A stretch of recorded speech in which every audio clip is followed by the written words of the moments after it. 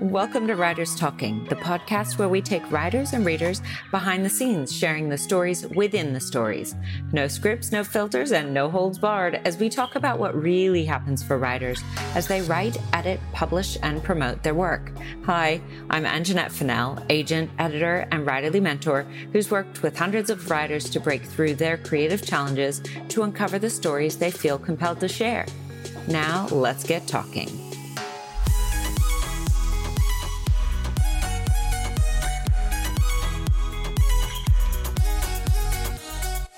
Emma Gray is a novelist, feature writer, photographer, professional speaker, and accountability coach.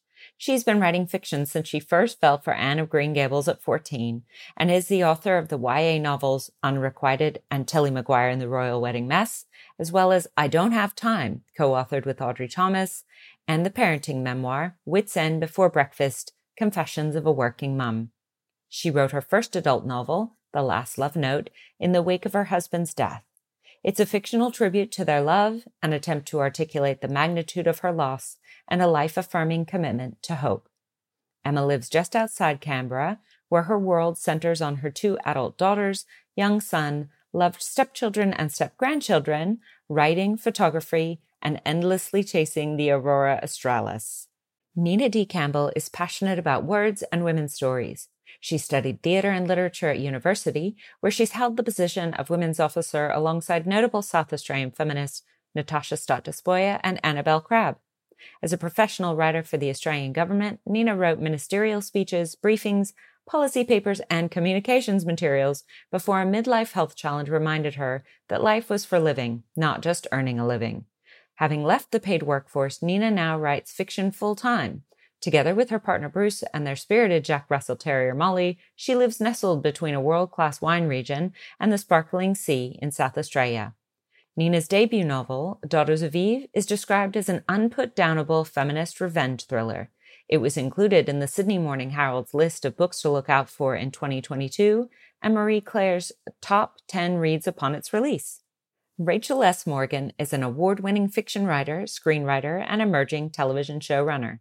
A former entertainment journalist and recipient of the Josephine Ulrich Literature Prize, her previous film and television credits include Wanted, Mako Mermaids, and The Bachelor. Rachel writes a lot of things, but has a particular penchant for drama that makes you laugh, comedy that stabs you in the feels, stuff that is high camp and scary AF, and historical fiction. If there's magic, pop stars, or vampires in the mix, all the better. She's soon to release the first book in a brand new rom-com mystery series through Daring Press and is currently developing a diverse film and television slate that includes her new dark comedy TV show, Disgraceful. Disgraceful is also her current novel work in progress because she doesn't think she has enough things on her plate. Rachel likes yoga, tattoos, and cheese, but not in that order. Mostly, the cheese comes first.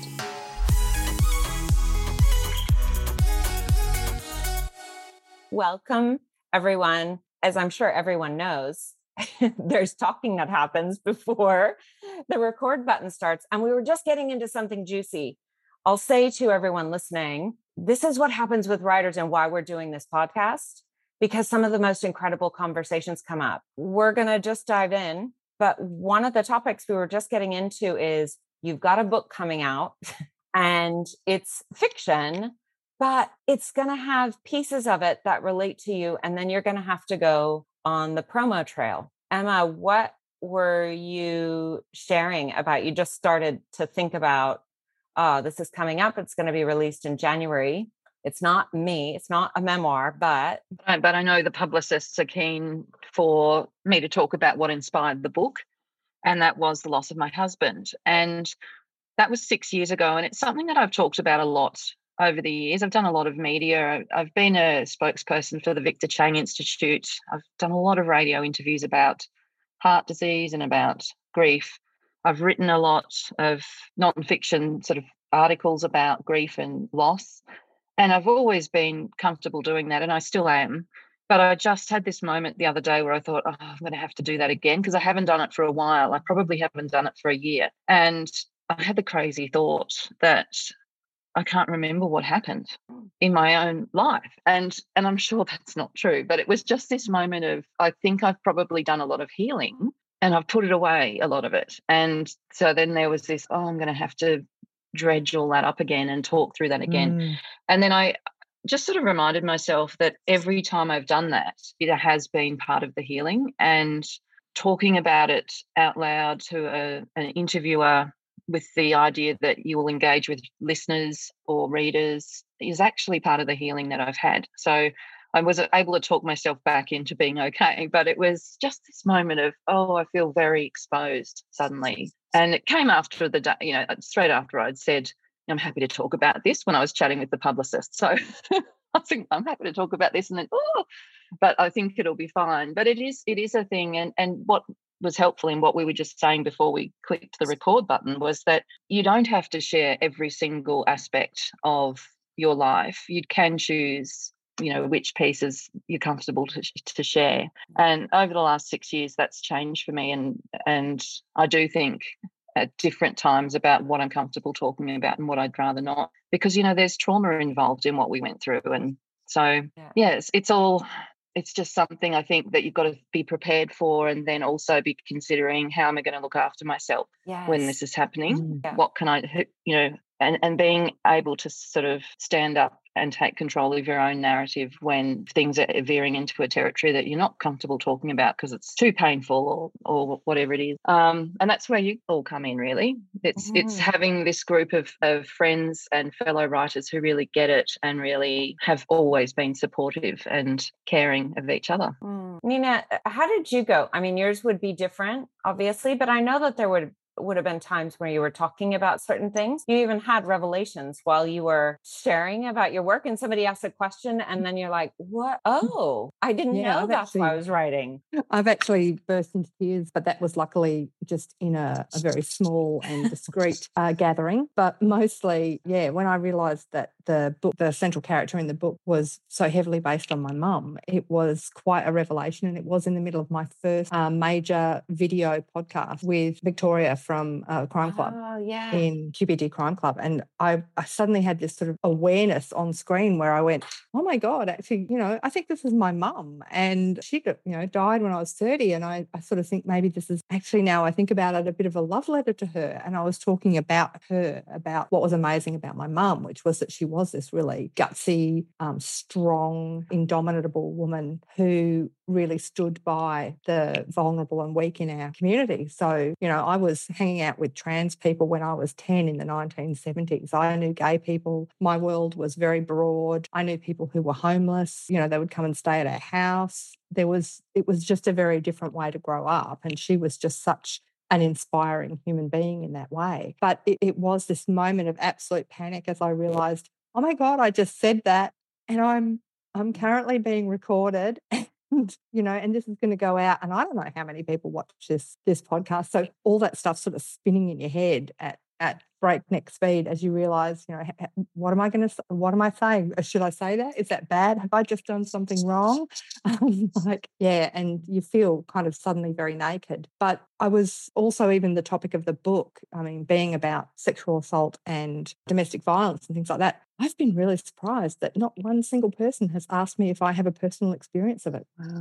I really thought that was going to be the main question that I was going to have to combat, about whether I wanted to talk about any history I might have of sexual assault. And I was thinking, I don't really know if I want to answer those questions.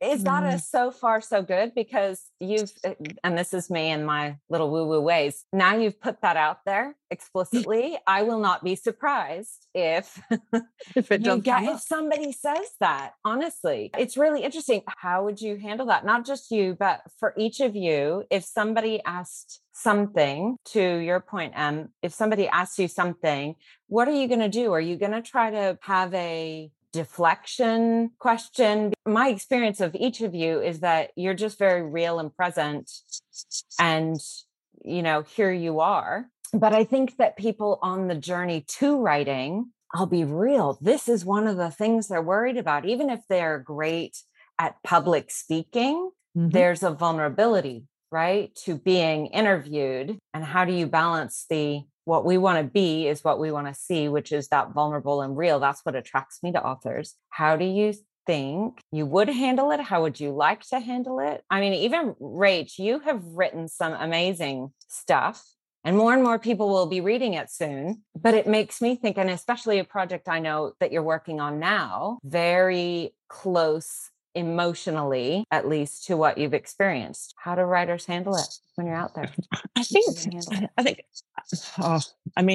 it's just about being prepared and thinking about what people might ask you about and whether you want to be open and honest about it. I mean, I was listening to Em and Nina, what they were saying before, and I love how we're so much the same but so different at the same time. And I was thinking about Disgraceful, the project that I'm working on at the moment, and there's so much of it that's based on reality. And there's so much of myself that I'm putting into it, even though the main character is not me and is quite different. And her situation is she's going completely off the rails, so to speak. And she says she's having lots of sex and she's doing drugs and she's doing a lot of crazy things she's never had the chance to do. So my brain is thinking, I'm anticipating people assuming, if they know, if I'm vocal about it being based on personal experience, people making assumptions about the things that I've done or choices that I've made, and some of them are me, some of them are stories from other people. So it's not even so much about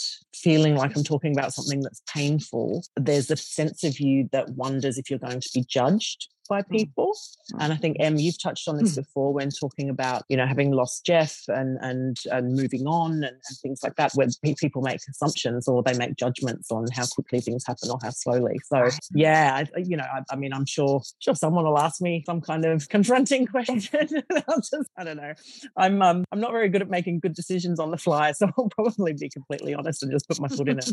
But that's it. That was the question. I love that. So, and do you think you're going to prep yourself for? Yeah, to some extent, I will. Yeah, what Rach is alluding to there is that I am already fearing judgment of my character's decisions, which because it's partly a book about her love with her husband and partly a book about falling in love the next time, and assuming that that's based on me. And so much of the book, the funny stories in the book, are from my real life, but I am single and I'm already feeling judged in advance for my character having moved on, because I know there is judgment, and I've spoken to enough widows, and I'm just in that world. I see so much of that, and so I've tried to actually deal with that in the book itself, in her own doubt. But as far as being asked questions that are uncomfortable, I can only think of one interview I've done where I feel like they pushed me a bit hard. I felt really too exposed after the interview, and I do share a lot of real stuff all the time, but this really, I can't even remember the details, but it was something like, it was really trying to push me to go right back to that very day that Jeff had died and get into details that I just didn't want to do. And now I've gone through that experience of that interview, I think in future I will just be very clear with myself going in that here's where it stops. And I'm, willing to be really open up to this point. But beyond that, that's private. And that's for him more than anything, and for our son. So I think if it came up in an interview and somebody started to get pushy about wanting further details than I was prepared to give, I think I would just say so now. I would just stop them. And I feel strong enough now as a person that maybe 20 years ago I wouldn't have. I just would have been steamrolled. But I think you don't have to say anything that is too private. You just don't have to. Yeah. And so you could try to deflect the conversation into another direction. And if it doesn't work and they keep coming back, then you just say, I'm not prepared to answer that. Yeah, that's fair. What can I do? Physically drag it out of you? So it made me think of celebrities. And I think you put something forward just now that really, it's sort of like going to a hairdresser. And this is, everybody's different, right? As you said, right? And I feel like sometimes, maybe especially as women, I don't know, maybe some men as well, but you're like, oh, they're the expert or whatever, and I'm paying, and you don't say anything. I've had horrific haircuts, not a ton, let it go now, but it makes me think of celebrities where they prep the interviewer beforehand. I'll go here, but I'm not going to say this. And then to your point, just having a internal compass, like this is where I'll stop. And this is the sentence I'll say if they ask something.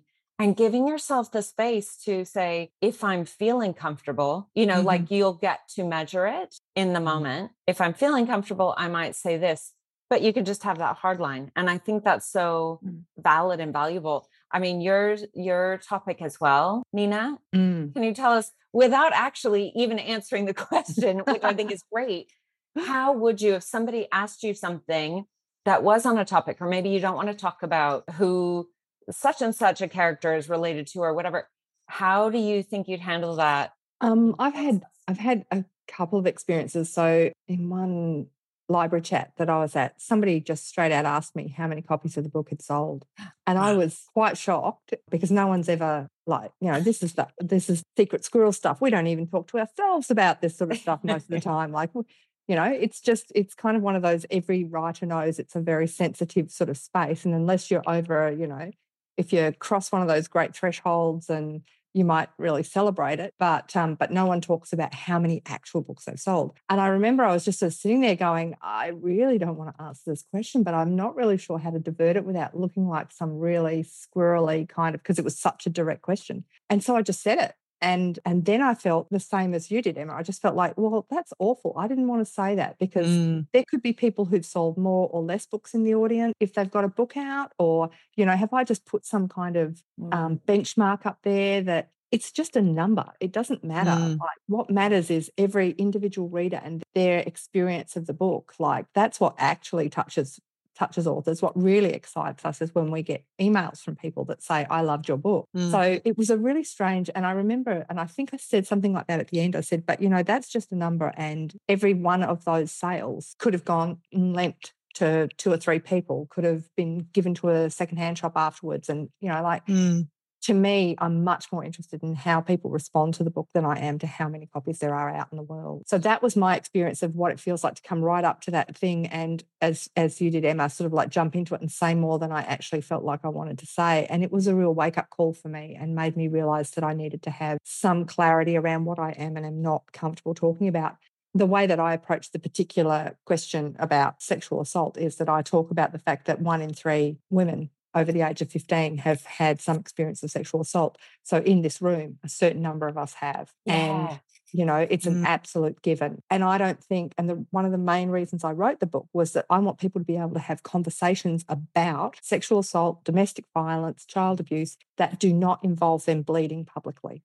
That do not involve them taking their heart out and handing it to somebody else and saying, oh, will you treat this kindly? So that is actually one of the major, when Me Too happened and all my friends were online talking about the sort of things that had happened to them, and some of them were just saying #MeToo, but a lot of people were actually talking about the events that had happened to them. And I remember thinking, you shouldn't have to do that. Like, we shouldn't have to actually confess to the shame of the things which are not our shame, that do not belong to us. They're actions that other people took. And so for me, I think the arts need to step up and start talking about those kinds of really rough issues. And that's the sort of way that I talk about it. I say, every time I've seen Grace Tame speak, I've heard on TV and radio Rosie Batty speak, they re-traumatise themselves every time they revisit those issues. And it makes me uncomfortable that we expect trauma victims to re-traumatise themselves to have permission to talk about a topic which it's pretty black and white. Like, I don't think anybody here is standing up and saying, oh, no, I think sexual assault's a good thing. So that's pretty much how I come at it. It looks to, and that feel to me is very much like the question about how many books you've sold, which is quantify it. You can't just say me too, prove it, show me.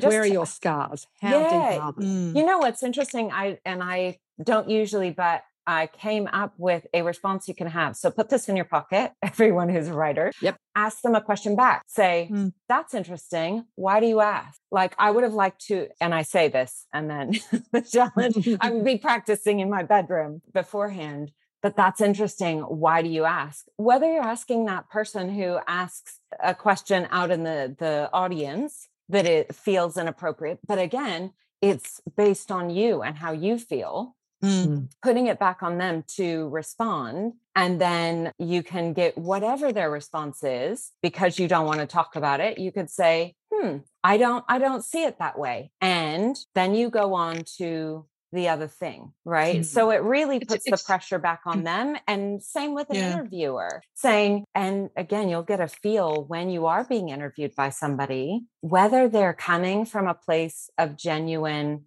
interest and concern. I've heard good interviewers say they're very curious and they're open-hearted, and they say, oh, I have this question. And then they say, but you don't have to answer that at all. I mean, if you're not comfortable saying, you don't have to say it all, which is very much a female thing. And it's a female interviewer. see, the thing is what it's, and I think both of you, Nina and Emma, touched on this before. We don't just have to think about whether we're comfortable talking about something. We're also trying to think about how our answer is going to affect the people who are listening. Yeah. So whether that's the people who, were affected by the number of books you said you'd sold, or whether you're talking about sexual assault, or you were saying before, Emma, you have to think about your son, and what you're saying. And I think with the stories I'm telling as well, there's stuff about the breakdown of a marriage. There's stuff about generational trauma, about my family, about, I coming from a working class background, having married up essentially. So there's certain opinions that you talk about, or your character goes through and you talk about, and you don't want the people in your life to assume that that's your opinion of them, or that's what you're saying about them. So the stories, you have to remember that as well. So I think you have to be mindful of what you're answering. I think it's not about censorship. It's not about censorship. It's just about being kind, I suppose. And some of our topics, all of our topics, are potentially going to trigger the people listening too. So I think then it's about how we express things. I mean, but one thing too that I think I'm finding really good is that in preparation for this publicity cycle, I'm spending a lot of time speaking to the publicist at the publisher, and she's specifically asking if I'm okay talking about certain topics. Like, for example, there is in this book a storyline about dementia, and that knowledge has come from my mum having dementia. And she asked me if I'm okay talking about that in interviews. And I then asked my father if he was okay with me talking about that. Because a few years ago, when mum was still aware enough, we would have had to say no, because he didn't even sort of let mum know she had dementia, and was very, very protective of mum, and still is. But she's now at the point where she won't be able to read anything or listen to anything, wouldn't understand who I was talking about her, So it's now a topic that I can sensitively discuss. And what I really appreciate is the fact that the publicist was, sat me down and said, are you comfortable talking about this? So that when she pitches things to various interviewers, she'll either leave that out or put it in, as the case may be. So you can work together with a publicist or a preparation for that publicity cycle, and sort of try and get a bit of control at that point too. Yeah. It certainly is something, if you are prepared to go into that realm, that gives you definitive advantage. I know one of the books that I've really enjoyed that is a crime novel that came out in the same cycle as me, and our books actually sit really close together on the shelf. We call ourselves shelf buddies, because we're often butt up against each other on the shelf in the crime fiction world. And that book is drawn heavily on her time in Northern Ireland during the Troubles as a youth counsellor. And so she's kind of taken that seed and created a book called The Good Mother, which is about a woman who, how far would you go to protect children, and getting drawn back into the Troubles as an adult, and the sort of leftover vestiges of what's still the undercurrent of politics in Northern Ireland. And so I found it really interesting watching the amount of press that she got, because they were able to use that as a hook, and it's journalists are looking for that ability to find a personal story that they can unpack, as well as just talking about a book. Yeah. So, I think where you can and where you are comfortable, if you have a personal story to share, I think it definitely increases the reach of your promotions. Well, I'm happy to tell journalists all about all of my candidates. It's fine. I think you bring up a really good point, and I love hearing that the publicist you're working with as well is already sensitive to this. Clearly, she's been through the process a bunch. So for any writers thinking about it, again, knowing you're empowered to make the decision. These are the things I'm willing to go into. This is the hook that I'm going to use. You probably have done it in some form or another before your book was acquired and or published, even if it was self-published, and choosing those things, knowing these are the things I'm comfortable with.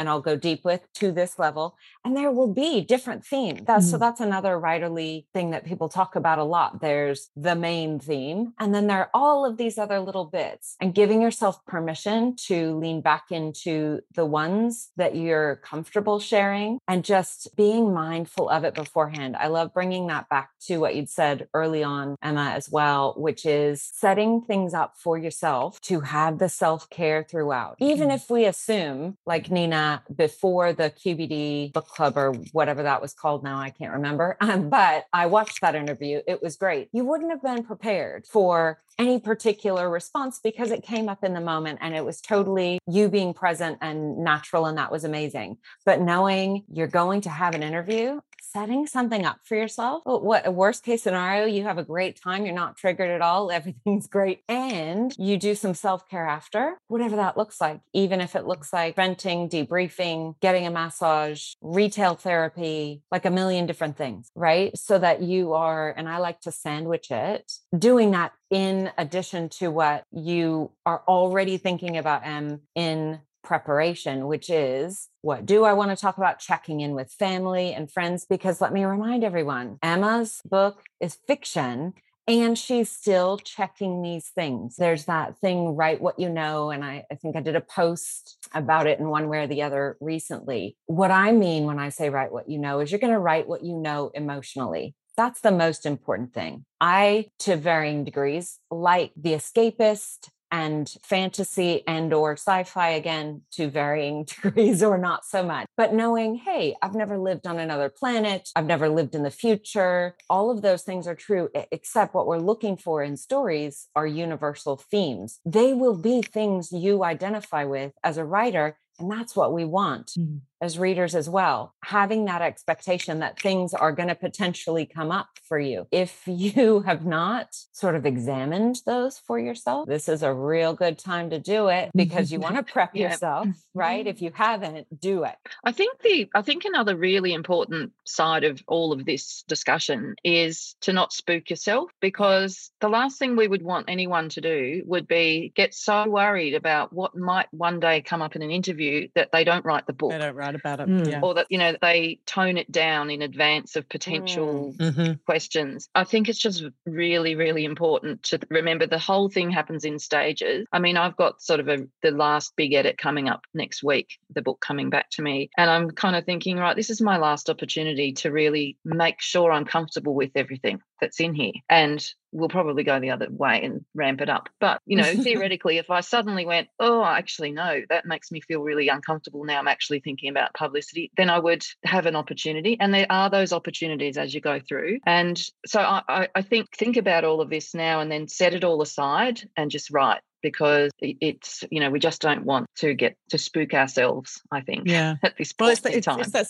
that self-censorship thing, isn't it? And I know I've had conversations with you in our chat as I've been writing the beginnings of Disgraceful, and, what I want to put in and what I don't, and whether I really want to say that, or whether it's too much, whether it's too over the top, whether it's too dirty, whether it's too this. And you all said to me, you get it out. You just, it is what it is. You make those decisions later. So, yes. Yep. I agree. And I think that's one of the things that I would say as well, is even though we've all talked here about, our concerns about being asked things and, the odd times when people ask things that do put you in that sort of discomfort. Like, it's interesting that the discomfort that I experienced was this completely random left field question. But what I've found really amazing about going out and talking to readers at libraries, going out and talking to journalists, is just how supportive and caring most people, 99% of people are. Even the person who asked that question had no idea about the impact that would have and what that unpacked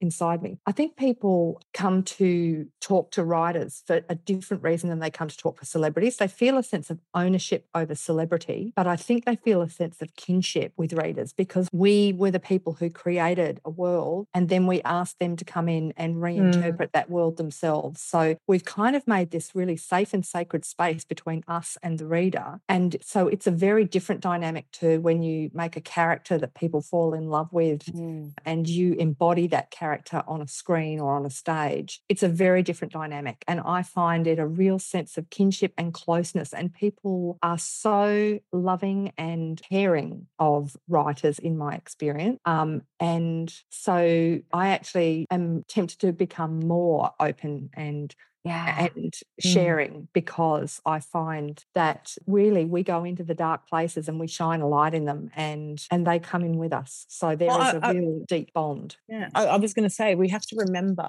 or we have to go with our gut. There's something in our heart that's telling us this is the story we're supposed to tell. There's something driving us to tell that story. So to then pull back on that when our gut or our heart is telling us to tell that story is really kind of counterintuitive, I guess. With the project I'm working on at the moment, one of the reasons I want it to be so no holds barred is because there are these stories we don't see out there that aren't getting told, because they do get censored, because they do get hidden and not spoken about, and that's too rude or too confronting or too this. So that's the whole point of doing this. But then I'm circling back and kind of going, oh, I'm a bit scared. Is it too much? But yeah, I guess we have to remember what's driving us to tell the story in the first place and just go with it. And it's very similar for me. Oh, sorry, I was just going to say it's very similar for me around grief, which is a taboo as well. In fact, we're all writing about topics that are taboo, and it is certainly a huge driver for me, is getting out into the public another thing that might stimulate more conversations between people that have been through it and people that are scared of it, and people who really don't just don't have any experience of it and would like to imagine it and figure out, meet people who know what it's like. So I think you're right, absolutely, that there are so many untold stories, and half telling it because we're scared of how we might be perceived or criticised is a real danger. I think that's the biggest challenge. Having worked with all of you, having worked with other writers in process, that's the biggest thing. You can always pull back, but you need to follow your heart, like you're doing, Rach, with this no holds barred. And I always encourage people, especially if you get this red flag while you're writing, like that's too much. I would always say, go further. Even if you don't want to, red flag. Go further. Go until you can't go, until you're going from, I'm sharing an emotional truth or even experiential truth, until you're past it and you're like, now I'm just making shiz up, because you can pull it back. But the danger, to your point, would be, what do you want to put something out there that doesn't really affect people? Or to your point, Nina, what you're saying, you're doing as writers what we all love as readers, which is getting to feel that aha, or just even a really subtle feel of, I'm not the only one. That's why we become friends with the characters, isn't it? Because we think, on both ends, there might be characters who do the thing you always thought you wanted to do. That's why we love an alter ego. I know of a character you have, Rach, that I remember reading it, finding it so fun, and saying that she's such the alter ego. She says the thing and she's not the protagonist. And it was great. That's what we're searching for: connection, validation. And if you're too afraid as the one creating it to do it, you're doing yourself a disservice. Yeah. So start there. Start with the words. Don't hold back. In fact, go too far. Go too far. And then, like you're doing, and I think it's beautiful. This is one of the gifts of multiple edits, especially for those who think they don't like editing. It's a beautiful gift, because at every stage, you then get to look at it again, just reassess for yourself. And like you were saying, Nina, how beautiful is it if you get to the place where you think, no, I want to go more. I want to be more open, because we all need to tiptoe toward that edge sometimes, right? That's natural. I love it. I was going to ask for today's, so maybe we'll do it just in a little container based on the story that you are looking at right now. Either you have already started promotion, you're going to do promotion, and you're thinking about, once published, I'm going to do promotion. What stories, related or not, what books did you read that you think have impacted what you decided to write? I think the most recent I can think of that have shown me how impactful a book can be in making you brave enough to break yourself open would be Wild by Cheryl Strayed. Eat, Pray, Love changed my life. I know people either love it or loathe it, but that completely skewed my life off in another direction a few years ago. And I'm currently actually reading The Writer Laid Bare by Lee Kaufman. So it's kind of a memoir. It's a book on writing craft, and it's literally about, peeling all of the layers back and emotional authenticity. So I'm reading that at the moment. But Wild by Cheryl Strayed, most people would be familiar with that, either from the book or from the movie Reese Witherspoon did. But the flashbacks of just how much of a mess she'd made of her life, and then just going on that huge hike and just putting herself in such danger, and just there was something so raw about that and so brave. Yeah, that would be one of my favorites, I think. I love that. Have you got anything? I guess for me, it's more from the romantic comedy side of writing, and so I love all those modern rom-coms, and Mari McFarlane is one of my favourite, but very much all came from Anne of Green Gables. I think this entire career came from Anne of Green Gables. That was when I first fell in love with romance and with writing, because she was a writer. So I guess I would always hark back to her. I do remember reading a book 3 weeks after Jeff died, and I couldn't put it down. I wish I could remember the name of it now, but it's just on the tip of my tongue. But it was actually the story of a widow. It was a true story of a widow, but it was kind of written as if it was a novel. And it was 5 years on, and I clung to that book. I just read that book as hope that I will survive, because at that point I didn't know if I was going to survive the month, let alone 5 years, So partly I think reading that has made me realise that when we write something like this, we can potentially give that kind of hope to other people as well. The person who has just had their life upturned unexpectedly and wonders if they're ever going to be able to build a new future. So be able to give that kind of story into the world, I think, is probably what's driven me to write this one. I love it. Nina, can you think of any? I've been thinking hard because my dyslexia stopped me reading for quite a long time, until I got my glasses. So I don't have such a strong, long history of reading, but once I got my glasses, just delved into it, and I read very broadly and from all sorts of things. But I remember reading The Women's Room by Marilyn French, which was a book about women's empowerment, that transition in the 60s where women first started saying, I can have a life outside the home, I want that life, and the pushback that they felt from men in their lives saying no. And so as a woman in the 80s, where there wasn't